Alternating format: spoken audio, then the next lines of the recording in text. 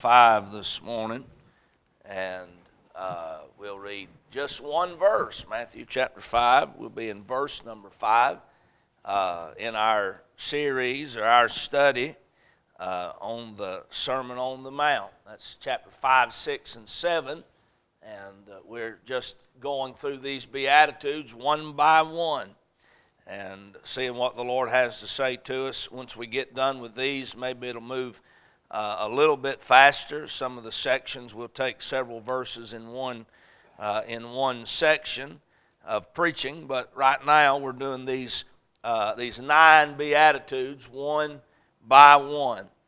If I could get a little bit more monitor, I would be eternally grateful.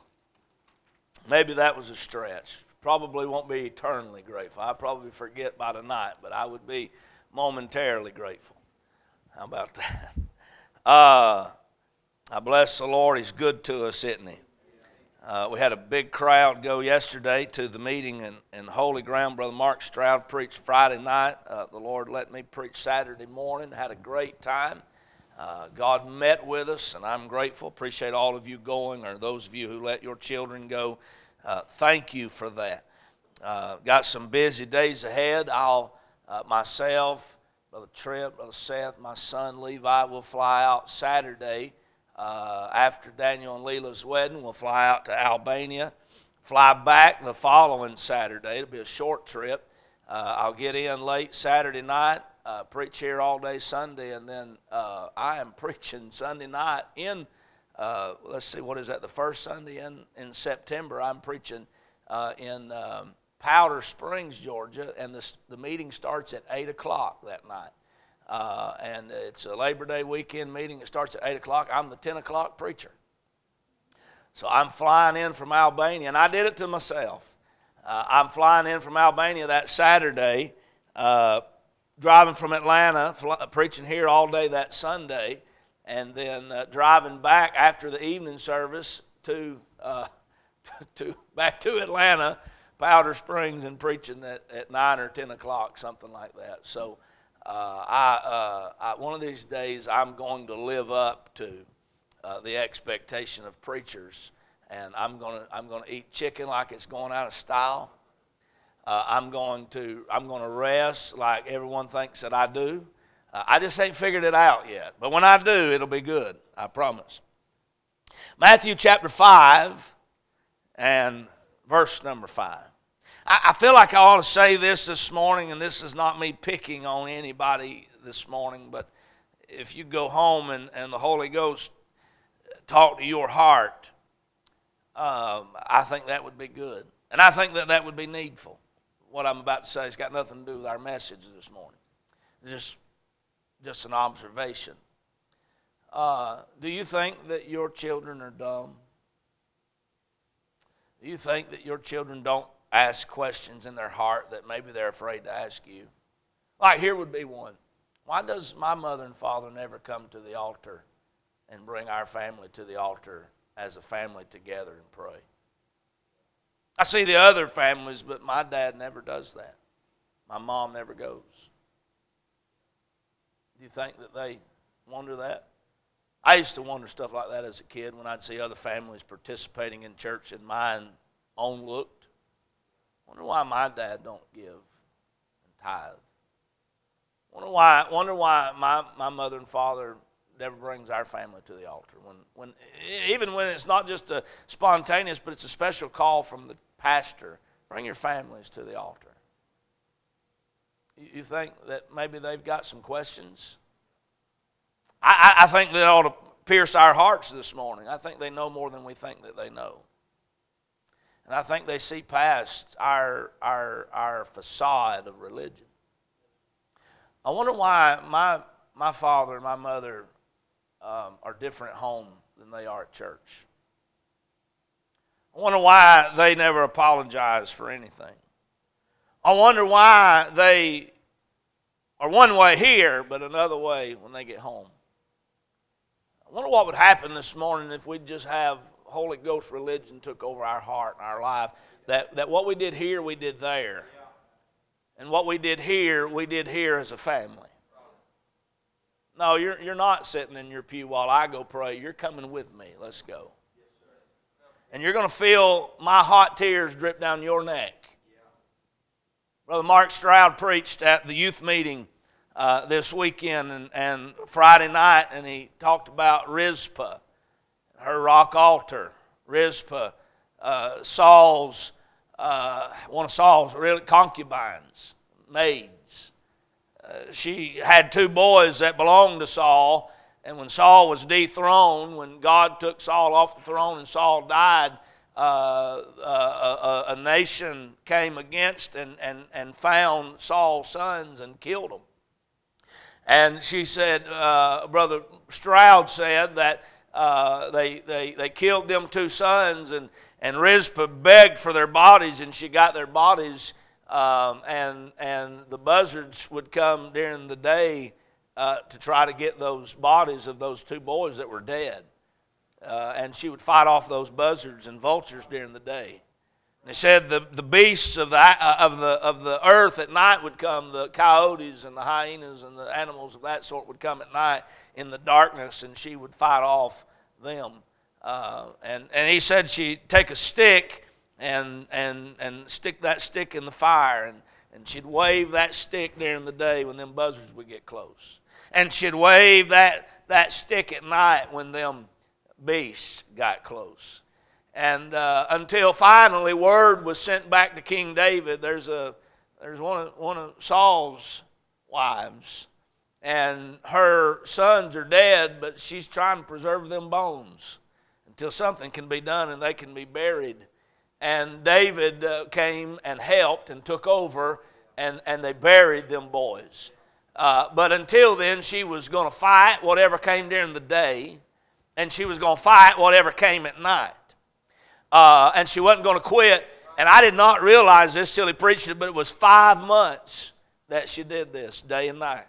5 months she fought them off, waving that stick, fighting them off. And the message that he preached was, preacher, that's what you do at church. You get up there and you preach and you fight off the buzzards of the day and the beasts of the night. Mom and Daddy, that's what you do at home. You're fighting for your children. There's buzzards coming. And he said if them dead boys were worth fighting over, how much more our live children? He said the buzzards were coming, and you're fighting off them powers of the air. No, you're not getting my kids through the internet. You're not getting my kids through TikTok. You're not getting my kids in that way. I'll fight you if I have to. And them beasts that would come at night, them devils and them dark beasts that would come at night, and she'd light that fire on that stick. And no, you're not gonna devour my young. Can't have them. 5 months she did that till it got the king's attention. I think this morning that some of us have laid down our sticks because we're bitter. You ain't fighting no more.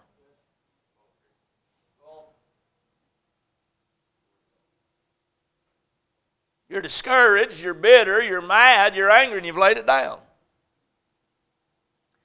And they're coming. I'll tell you something else, just because you're turned 18 or 17 or 19, don't mean the fight's over. I'll tell you what I'd do this morning. I'd pick up a stick. You can find them at the altar. I'd clear me off one in the woods at the house. I'd find me a closet in the back bedroom. I'd find me an altar at the church. I'd pick me up a stick and go back to swinging for my marriage. I'd go back to swinging for my children. I'd go back to swinging for my church. I'd go back to swinging for our youth group. Y'all help me now. These altars will help you, and your children know they're not even fighting no more. They're not dumb. Well, I guess that was enough conviction for right now. Let's see if there's any more in the Word of God. Y'all good? Amen. Matthew chapter 5. Let's stand. Blessed are the meek, for they shall inherit the earth. What a statement. Blessed are the meek, for they shall inherit the earth. Let's pray. Lord, we thank you this morning. Thank you for the Word of God, for the conviction of God. Thank you for the hand of God. Lord, I'm aware this morning that if you don't help me, I don't have much I can do or say. But if you do, Lord, there's no telling. Lord, if the truth of the Word of God would flow through me because of your power and your hand, Lord, I'd sure be grateful. Lord, help us this morning. I ask you, please. We'll thank you. Give liberty in Christ's name. Amen. You can be seated this morning. There's 9 Beatitudes. We've looked at the first 2. Blessed are the poor in spirit, number 1. Blessed are they that mourn, number 2. If you missed those, I would encourage you to go online and find them.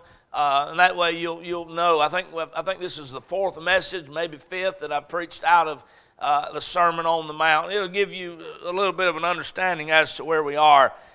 This morning we're going to look at blessed are the meek, and what is produced by that characteristic that the Lord Jesus gives to those that are His. I think this morning, if we're going to understand meek, we're going to understand the blessings that come from being meek, then we might need a little bit of definition as actually what the word meek means. And a lot of times we water down words, or we have our own preconceived idea of what a word is, and probably for many, as I use the word meek this morning, you think of someone that's passive. You think of someone that's weak. You think of someone that is gentle to a fault, and they get run over and bulldozed and bullied, and they're timid and they're weak and they're unable to care for themselves. But that is not the definition of meek, and that's certainly not the Bible illustration of the word meek. Let me give you the definition first off this morning. If you want to write it down, you can. In the Noah Webster, the old 1828 dictionary, and I like using that one because words change, but that old English dictionary is in line with these words, meek. Blessed are the meek. Meek means mild of temper, soft, gentle, not easily provoked or irritated, yielding or yielded, someone who yields to another. But as I looked up that word meek in its context in the Scripture, it takes on more of a meaning than just mild-tempered, mild-mannered, gentle, soft, not easily provoked, but it goes even further. The word meek, in a divine sense, is humble, submissive to the will of God, not proud, not self-sufficient. It is not weakness, but it is strength that is supplied from Christ and His Spirit. It is opposite of that of arrogancy and pride and self-indulgence and self-interest. To be meek is to be, and I'll describe it just as simple as I can. To be meek in context of the Scripture is to be submitted to the will of God in your life. And Jesus said to those who were listening to Him, blessed are the meek.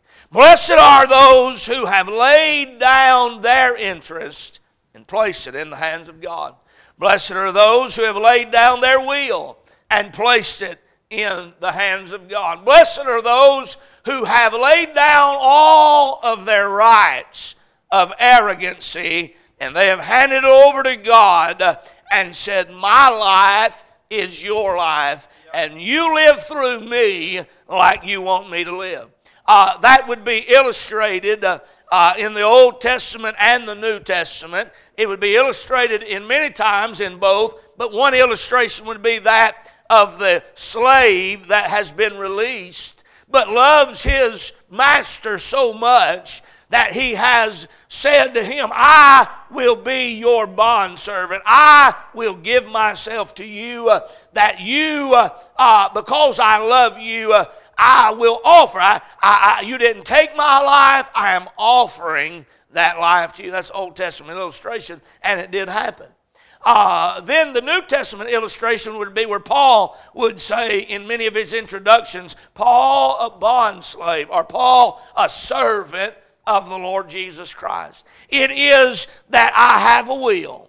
I have a plan. I have a life. But God, I believe you're so good. I believe you've been so good to me that what I am, I give to you. Who I am, I lay down at your feet. You take my life. That is the thought of Meek. And the Lord said that those that are meek are blessed, and those that are meek shall inherit the earth. And we'll look at all of that in just a minute this morning. But I would say to you that is awful odd and peculiar to our way of thinking. We hear this in today's society, and I guess it's always been, if you want it, go get it. Make it happen. Teach your children to serve self. I hear people say stuff like this to me. I've got a lot going on, and if I have time, I'll do this for the Lord. If I have time, I'll give this to the Lord. But if you're going to get anywhere, you got to go get it. If you're going to get ahead, you got to go after. And I understand the value of hard work. I understand the value of living your life to be something or to do something. I understand all of that. But when Jesus looks at this crowd, he is looking at a crowd of arrogant. He is looking at a crowd of proud boasters, self-pleasers, self-indulgent. And he said, if you want to know the blessedness of life, learn to be meek. Simply submitted to the will of God. You know why we get mad at preaching? Because it presses upon that we really want in life. It presses against that. It goes against the grain of who we are and what we want. And we associate these characteristics with that of weakness. But you're never more strong than when you can take your will and set it aside and lay it down for the will of another, especially the will of God. Y'all talk back to me a little bit this morning. We prize those that are big. We prize those that are bold. We prize those that are popular. We prize those that are rich. We prize those that are talented. And we say that is strength. And yet most of the time, that strength that we look at in them is filled with a self-serving, a self-indulgent, an ability to never tell oneself no. And we often overlook that one that does not have all of that, but they have learned to submit themselves to the will of God. And we look at them and we say, I feel so sorry for that missionary who's in Africa. Oh, wouldn't that be horrible if God were to call me there?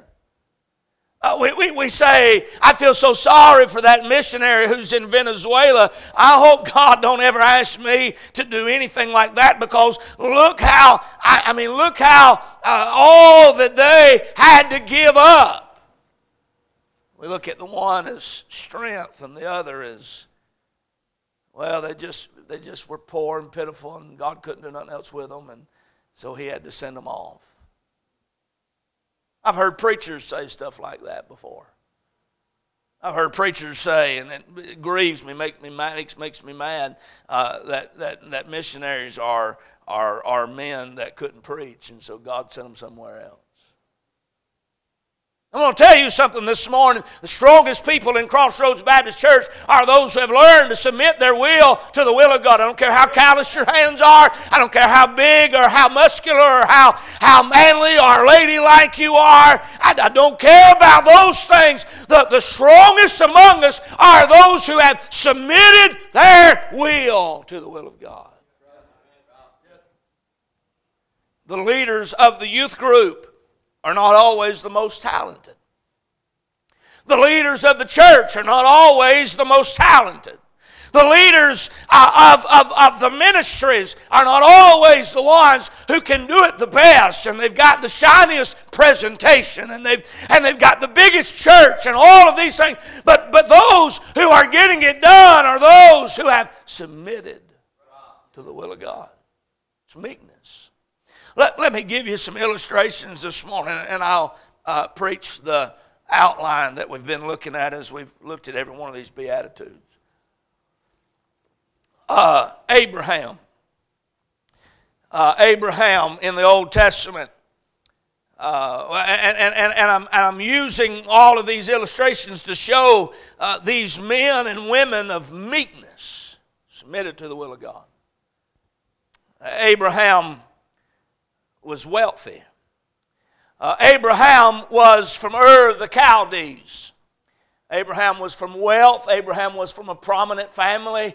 Abraham, and a lot of times we assume that people that should live their life submitted to the will of God are those who they really have nothing. But say, preacher, I have this money, or I have this name, or I have this business, or I have these obligations, and so I don't have time for that. Why don't God find someone who is poor or bankrupt or don't have anything and let them give their life to God? But Abraham was wealthy. Abraham was prominent. Abraham was premier in his society. And one day God came to Abraham and he said, Abraham, I want you to leave all that you have. I want you to leave all that you are. And I want you to leave and I want you to go to a land that I will tell you of and I will show you when you get there. How do you tell people? How do you explain that to family? God wants me to leave. Really?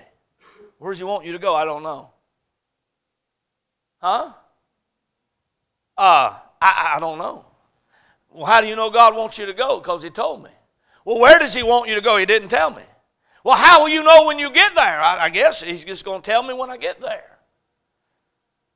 And he left all of that. He left everything that God had done, everything that God had given him, everything that God that he had to go live in the will of God. I would say to you this morning that takes some kind of strength to do that.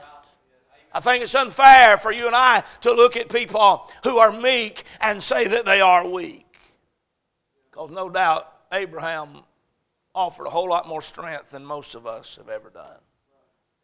I think about Abraham as Abraham got word that Lot had gone down into Sodom and Gomorrah. Of course, he had known that, but he got word that some of the kings, I think there were 4 or 5 kings, had come into Sodom and Gomorrah, and they had conquered Sodom and Gomorrah, and they had captured Lot and his family and all of his stuff, and they had carried it away, and someone sent word to Abraham. And Abraham, in his strength, never batted an eye, but he took 318 of his own hired servants, 318 of his own trained servants. And he went after those 5 kings and their armies, and he whipped every one of them. Whipped them. And brought back Lot and his children and his family. I'm trying to tell you this morning, Abraham was no weak fella. He's the kind of guy you want on your side. Why is it this morning that we say of Christian character, well, they're just weak? Why is it that men pride themselves in that they don't shed a tear? Why is it that men pride themselves in that they're not emotional of the things of God? Why is it that we pride ourselves in who we are and what we do, and we look at those that are submitted to the will of God as weakness? I wouldn't say Abraham was weak. I'd say you wouldn't want to be on his bad side. But I'll show you where the meekness come forth in his life. He had no problem leaving Ur of the Chaldees and following God. He had no problem whipping a nation and kings of nations. He had no problem looking at the king of one idolatrous nation and saying, I want nothing that you've got. God is my king. I want nothing that you have. And yet when he stood before his brother Lot, Genesis chapter number 13, there was a strife. And he said to Lot, he said, brother, we're brethren. This is his nephew. If anybody should have been the leader, if anybody should have been in charge, if anybody should have been the head honcho, who should it have been? Abraham. And yet Abraham looked at his nephew Lot, who had come along, tagging along, come alongside the journey out of Ur of the Chaldees, and he looked at him and sincerely he said, Lot, you choose whatever you want. I'm not going to fight you. Lot, you choose whatever you want. I'm not going to fight you.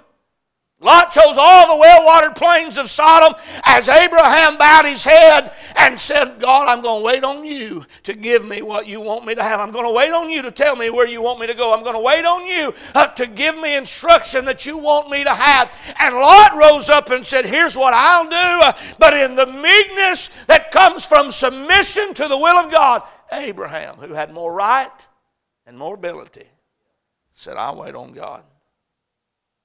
I don't think I could call that weakness this morning. As a matter of fact, I'd say if we were one of the two characters, and let's talk here for just a minute. If the Bible story of Abraham and Lot were playing out this morning, and me and you was one or the other, if you'd be honest, and I know half of you won't because I know you, but if you'd be honest, you wouldn't be Abraham. You'd be Lot. And if you were Abraham, you sure wouldn't be acting like Abraham, and I might not be either. We'd say stuff like, well, I've been here longer than you have.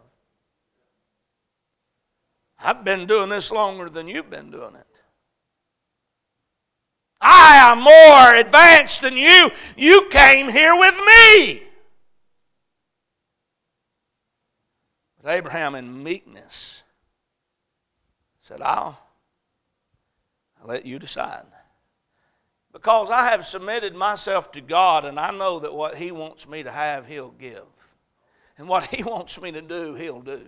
And where He wants me to be, He'll make sure I'm there. And if what you choose is what God actually had for me, somehow He'll figure out how to turn it around and give it to me. That's meekness. Oh, don't we need some meekness in the church? Don't we need some meekness in the home? That's why you still can't get along at your home, because everybody is trying to be the one who's the head. Everybody's trying to be the one who is the preferred one, and no one wants any meekness. I think about the verse, only by pride cometh contention. You know why you're fighting with people? Pride. Only by pride cometh contention. The reason why there's contention is there's pride. The reason why there's pride is there's a lack of meekness. You have not yet submitted to the will of God.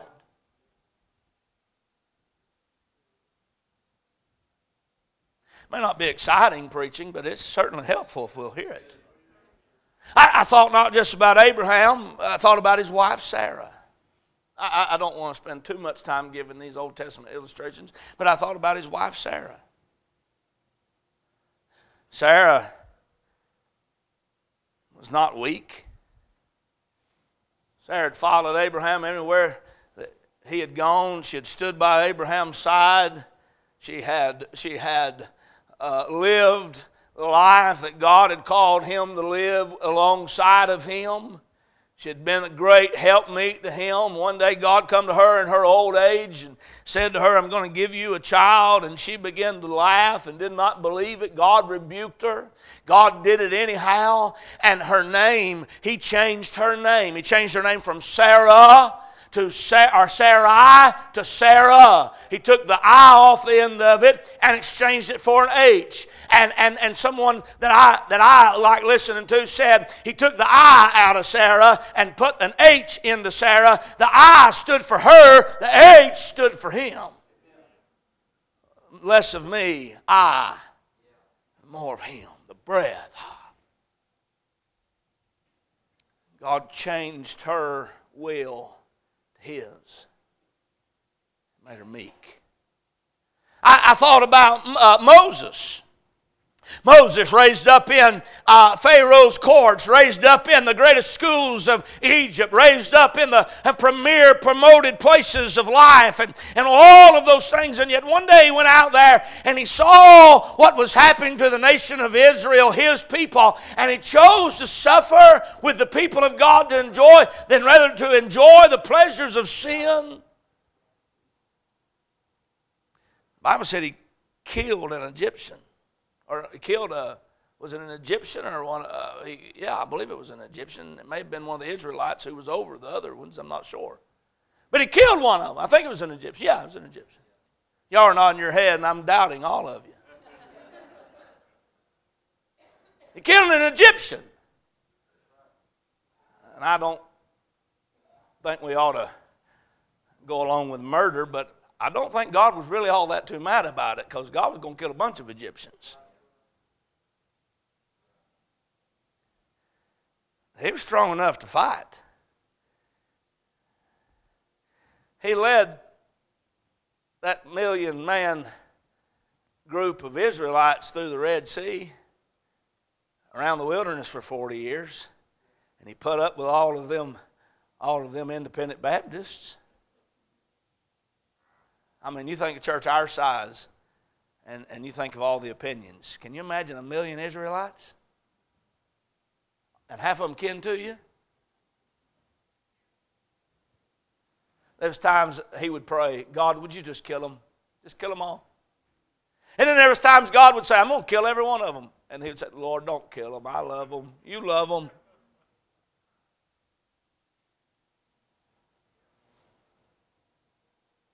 He led them. He led his family. He fought for the will of God. I'm talking about a strong man. And yet Numbers said about Moses that he was the meekest man of the earth. How could that be? That a man who took another man's life? How could that be that a man who smote the rock in disobedience to the will of God? How could that be that a man so many times said, God, I can't put up with him? I'll tell you how.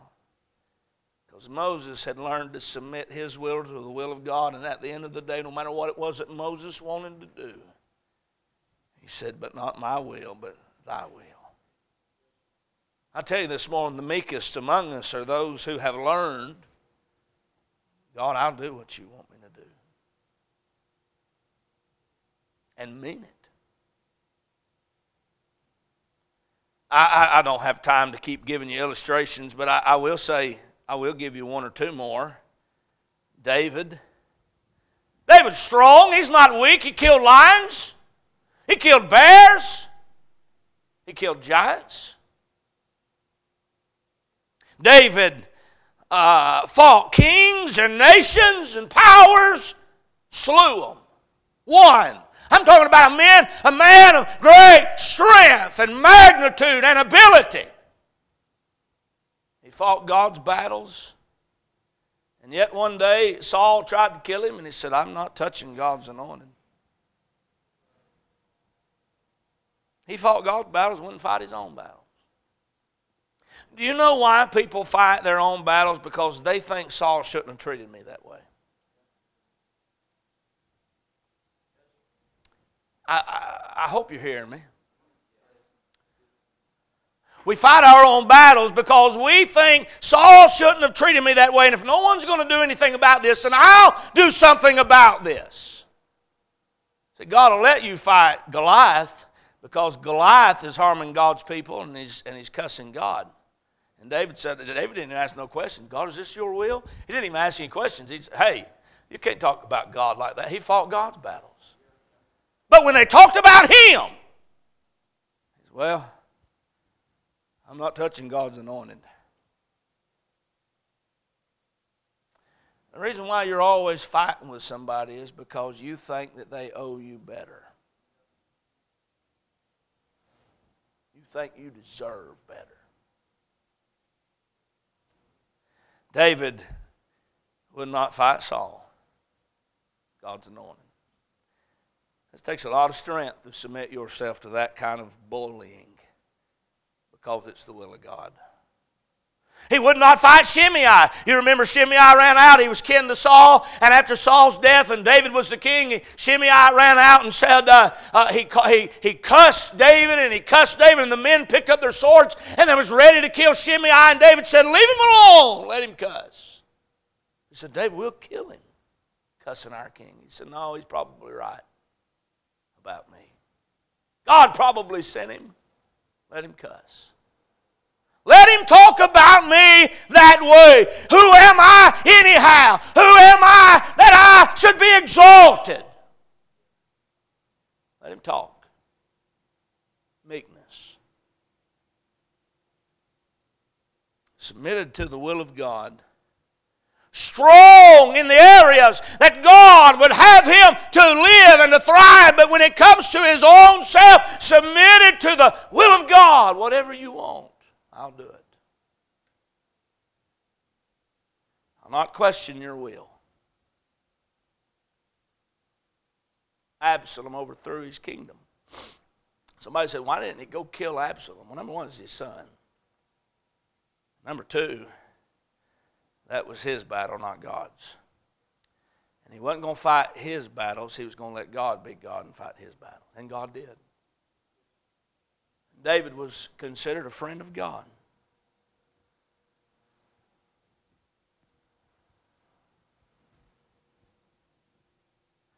Paul in the New Testament, his name was Saul, which means to be desired.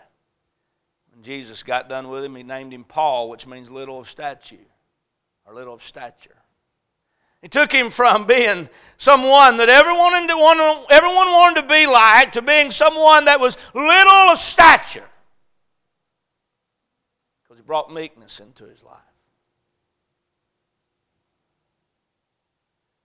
I'll tell you the greatest illustration of any of that ever is the Lord Jesus. Come unto me, all you that labor and are heavy laden, and I will give you rest. Take my yoke upon you and learn of me. For I am meek and lowly. Meek. Jesus, if anyone ever had the right to stand and say, I am, he did. And yet for me and you, he made himself lower than a servant. He's made himself lower than the angels. Philippians said, whom being in the form of God, thought it not robbery to be equal with God, but made himself of no reputation and took upon himself the form of a servant. Why is it this morning? I do not understand. Why is it this morning that we're so eat up with religious pride that the very Savior that saved us took upon himself the form of a servant that he might save us, and yet we can't serve anybody. We can't serve anything except that which serves our flesh. And we're proud of it.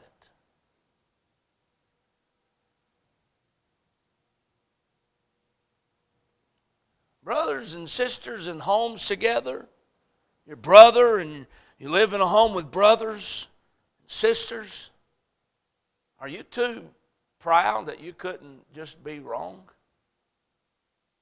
And some of you, you've got loved ones in different states and you don't ever see them. And the reason why is because you've never been able to submit to anybody or anything. You've never been wrong. You're bullheaded, stubborn. And if you want any kind of blessedness in your life that comes from the blessedness of God, put a little meekness in your life. Oh, by the way, that comes through the Lord Jesus Christ, and that might be an indicator why you don't have it.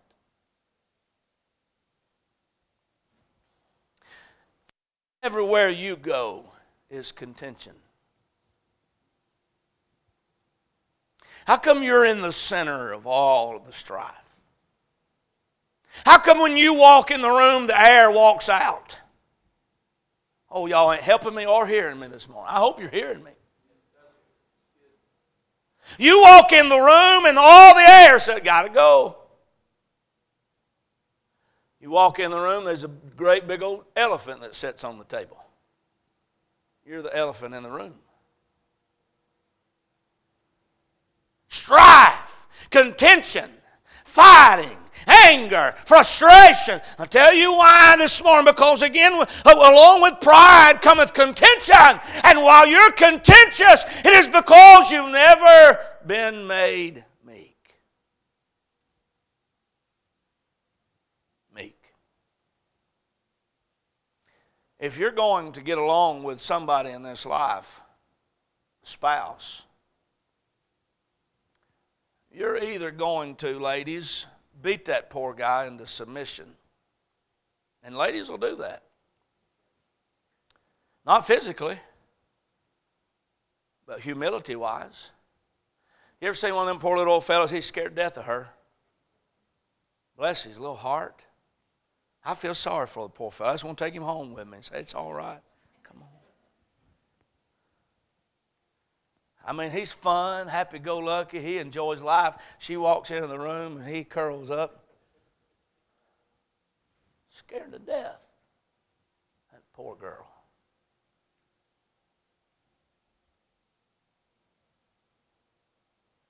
He's learned the only way I'm going to live with her is I'm going to have to live in this house with a brawling woman. I'm just going to be on the other end. Always, oh, she's coming. Let's go out to the yard. Hope she's in the yard. I think I need to go wash dishes. Ladies, if that's in you, why don't you recognize that and go home and tell God you're sorry, tell your husband you're sorry, and get it right. And I'm not just preaching against the ladies, because men can do that. You ever seen some poor girl? She's been beat down, maybe not even physically. Every now and then want to do it physically. Shame on you. Hopefully never here. But emotionally, she's beat down. People who knew her in her past, knew her as a young lady, said she was so full of life and joy, but now she's just beat down. Because every word is negative. Every word is. Children get that way. You can compliment some children and it comes as such a surprise to them because they don't hear it at home. Never a compliment. It's always, what's the next thing? Beat down. That poor wife, she's scared to talk. So she don't. He's running around doing whatever he wants to do. He's got her beat down. It works both ways. What that fella needs. And what that lady needs. What they need in their home. You can either snap the one into humility, which is never going to get you anywhere except just living with somebody who's afraid of you. Or you can take the place of meekness. You don't have to always be right. Do you know how annoying that is? Time out. Can anybody at Crossroads Baptist Church, can we just all agree that know-it-alls are so aggravating? I don't care if you're right. Shut up. Well, I'll tell you, actually, you're wrong there. Well, I'll tell you, actually, you're kind of dumb. I was enjoying being wrong. It's not that I can't learn.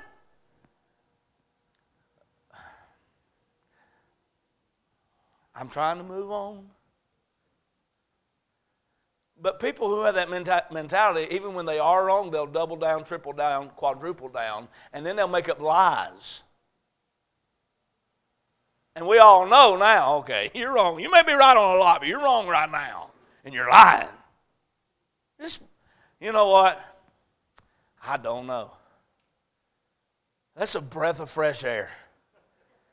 Come over here and hang out with me. I love hanging out with people who just don't know.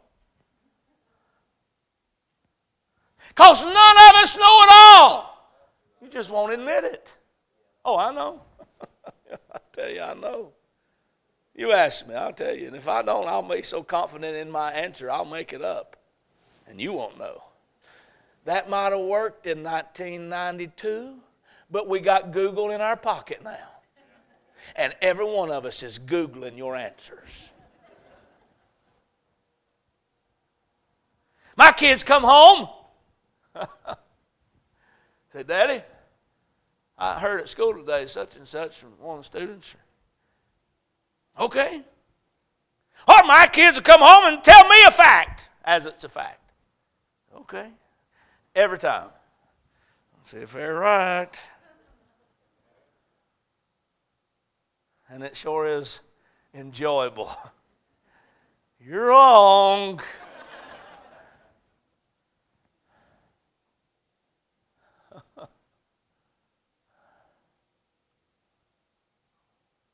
Meek. Let me give you the outline quickly and be done. It's 12:30. I guess I've been preaching about 40 minutes. Didn't mean to. Let me give you the outline. Number one, this is a paradox. It's difficult because it goes against everything that we've ever heard.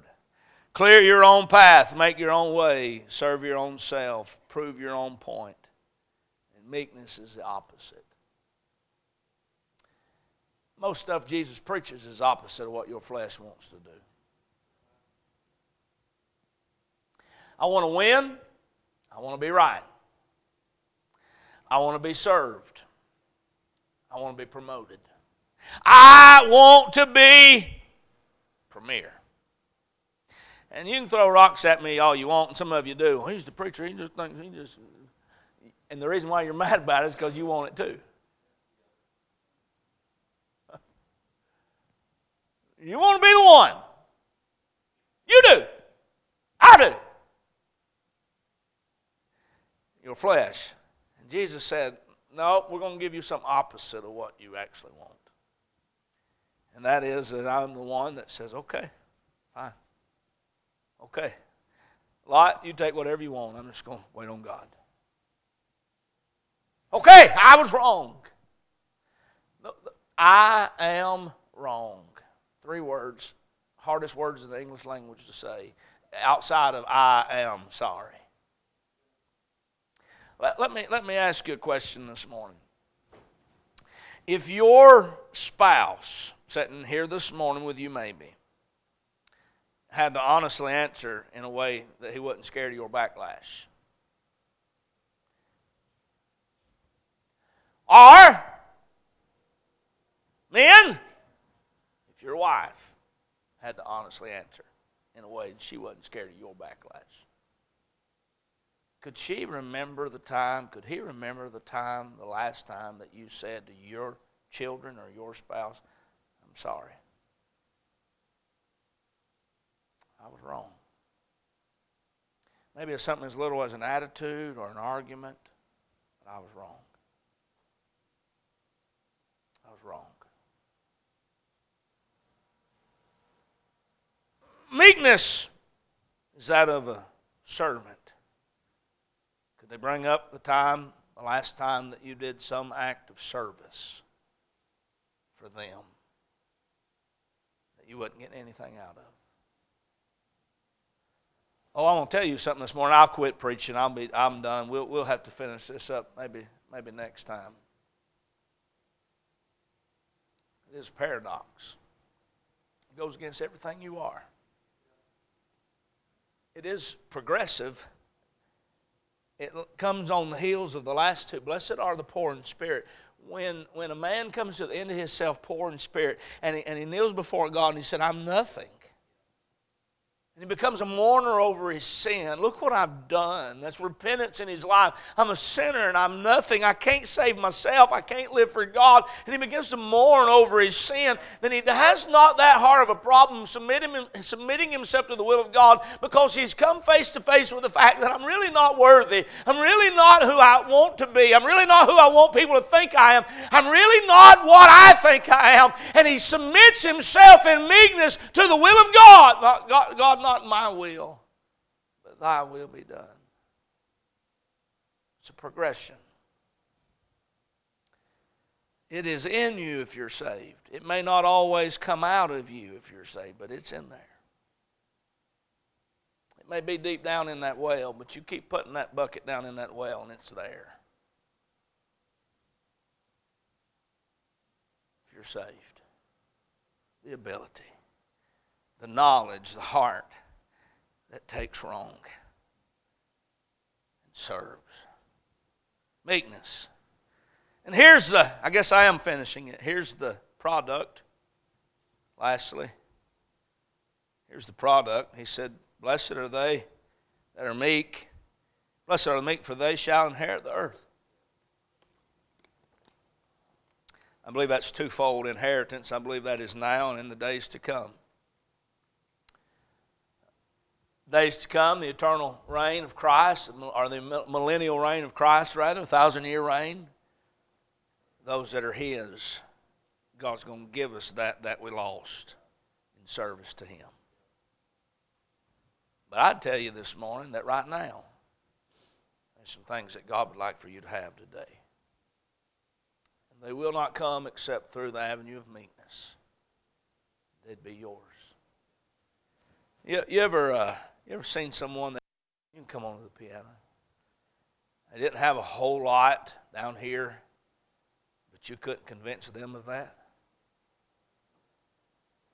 Because somewhere along the line they'd submitted themselves to the will of God, and they knew that everything He's got is mine. And if I have need of it, He'll give it.